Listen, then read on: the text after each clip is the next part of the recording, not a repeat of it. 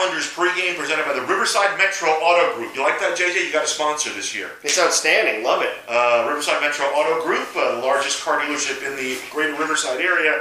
Coach, I know this is the interview no college coach likes to do, the one after you lose 2 games. But we were talking about tone, how Friday sets the tone. Turning around today, you can set the tone going into next week, correct? Yeah, you got to salvage today. I mean, it's still another game. As much as you don't want to be 1-3, 1-3 is a lot better than 0-4. It's kind of like we talked about last weekend with getting that split. I didn't think it was a good split because you won the first 2. Well, guess what? If you win this one today, 1-3 is a lot better than 0-4, and it kind of gives a little bit of momentum for next weekend. You've really liked Kyle Anderson. You talked about him since before, and now you're kind of able to throw him a little bit. I know there was injury issues involved there. What do you expect from him today? What can he give you coming here out on a Sunday? I think he's starting to build up. This is now his 3rd weekend, so I think he's building up a little bit, had more bullpens with Coach Burns, so I think he's going to probably give us 4, hopefully maybe even 5 innings. I expect him to go out and compete and give us a chance to be in the ball game when he leaves, and we have a couple guys in the bullpen with Marujo and Hafar today to battle.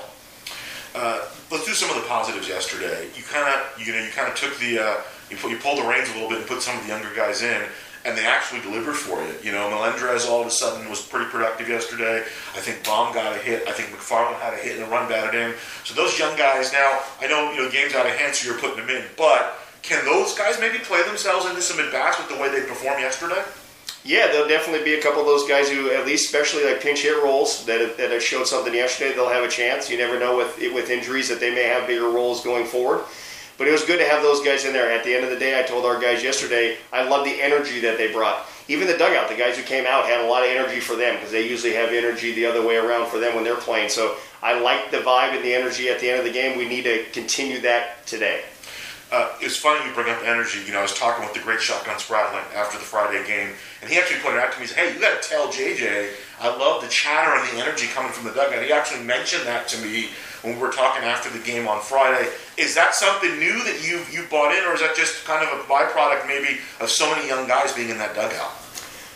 I think this year you probably hear it more. I think we've always been a team. We ain't really rah-rah, but we try to create energy. Coach Percival always said, fake it if you have to. Fake the energy. Make sure you have energy. He understands. When you're playing, especially like 18 innings yesterday, you almost have to kind of fake the energy at times, but just to stay engaged in the game. I think this year the guys are working better at it, maybe even harder at it, because we have less guys in the dugout because of COVID. We're not allowed to have everybody in the dugout. If you see guys down in the bullpen, you see guys off to the side, the extended dugout. So I think the guys in the dugout are doing a good job of kind of bringing that energy and just staying positive.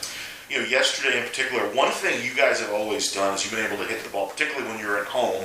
And I think the issues you had this year largely were because of injuries to the pitching staff. But yesterday, for the first time in a long time, I think they handcuffed you a little bit in terms of at-bats. Now, I know the first game, they had a bunch of defensive plays that kind of took you out of some rhythm. Did they do anything differently pitching-wise, or is it just one of those things where over the course of the season, you guys are going to hit a slow period with the bats? You probably have to give them some credit. Obviously, they're pitching. I don't know what they did differently necessarily than maybe the night before or whoever pitched, but give Hawaii credit for obviously getting us out. I would say that there was a couple situations yesterday, bases loaded, no outs, where we hit into a line drive double play, and then the next guy pops up and we get nothing there. I think that's a little deflating and demoralizing for the offense. You got to try to overcome that, but it probably took an inning or 2 out of us. Like, oh man, we should have got some runs there, and we're too worried about that inning, and it probably cost us another maybe inning or so. So give Hawaii credit, but I just think it's baseball, right? I mean, the law of averages, even a great hitter is going to bat 300, 330, whatever you want, so you're not always going to hit. Another positive from yesterday, and this is really funny, it's Jacob Shanks is really struggling with the bat right now, but he's not letting it affect his defense. I mean, you put him at first base a couple weeks ago, and he showed up pretty well. I thought he was impressive. Played 2 games in right field yesterday. Did a pretty good job. Yeah, Jacob's a really good athlete, like we talked about before. Can play first base, can play outfield, can catch for us at times. One of the positive things yesterday, like you said, is just how hard he played the whole day. I know Coach Burns made a comment yesterday. I believe it was the 8th or 9th inning. He ran as hard as he could to their bullpen, slid for a ball when we were down 13-4. That's the kind of effort that we appreciate. That's the kind of effort that I expect out of our guys all the way through, so that was great to see. Was there a particular reason you had Dylan DH? Was he banged up a little bit, or was that just something you wanted to get Jacob some minutes in the outfield? Just to kind of rest his body.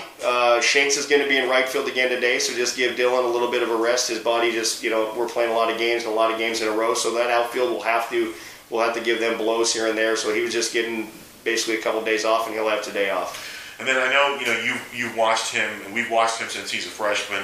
Nathan Webb had a couple of nice plays at third base yesterday defensively, and we've talked about the big improvement. When Troy was here, now that you were here in transition, you guys really focused on the defensive side. I mean, heck, even your third base coach made a couple of nice plays in the box yesterday, Michael Ferris. But you've watched Nate now for 4 years. What can you tell me about him with regard to his defense?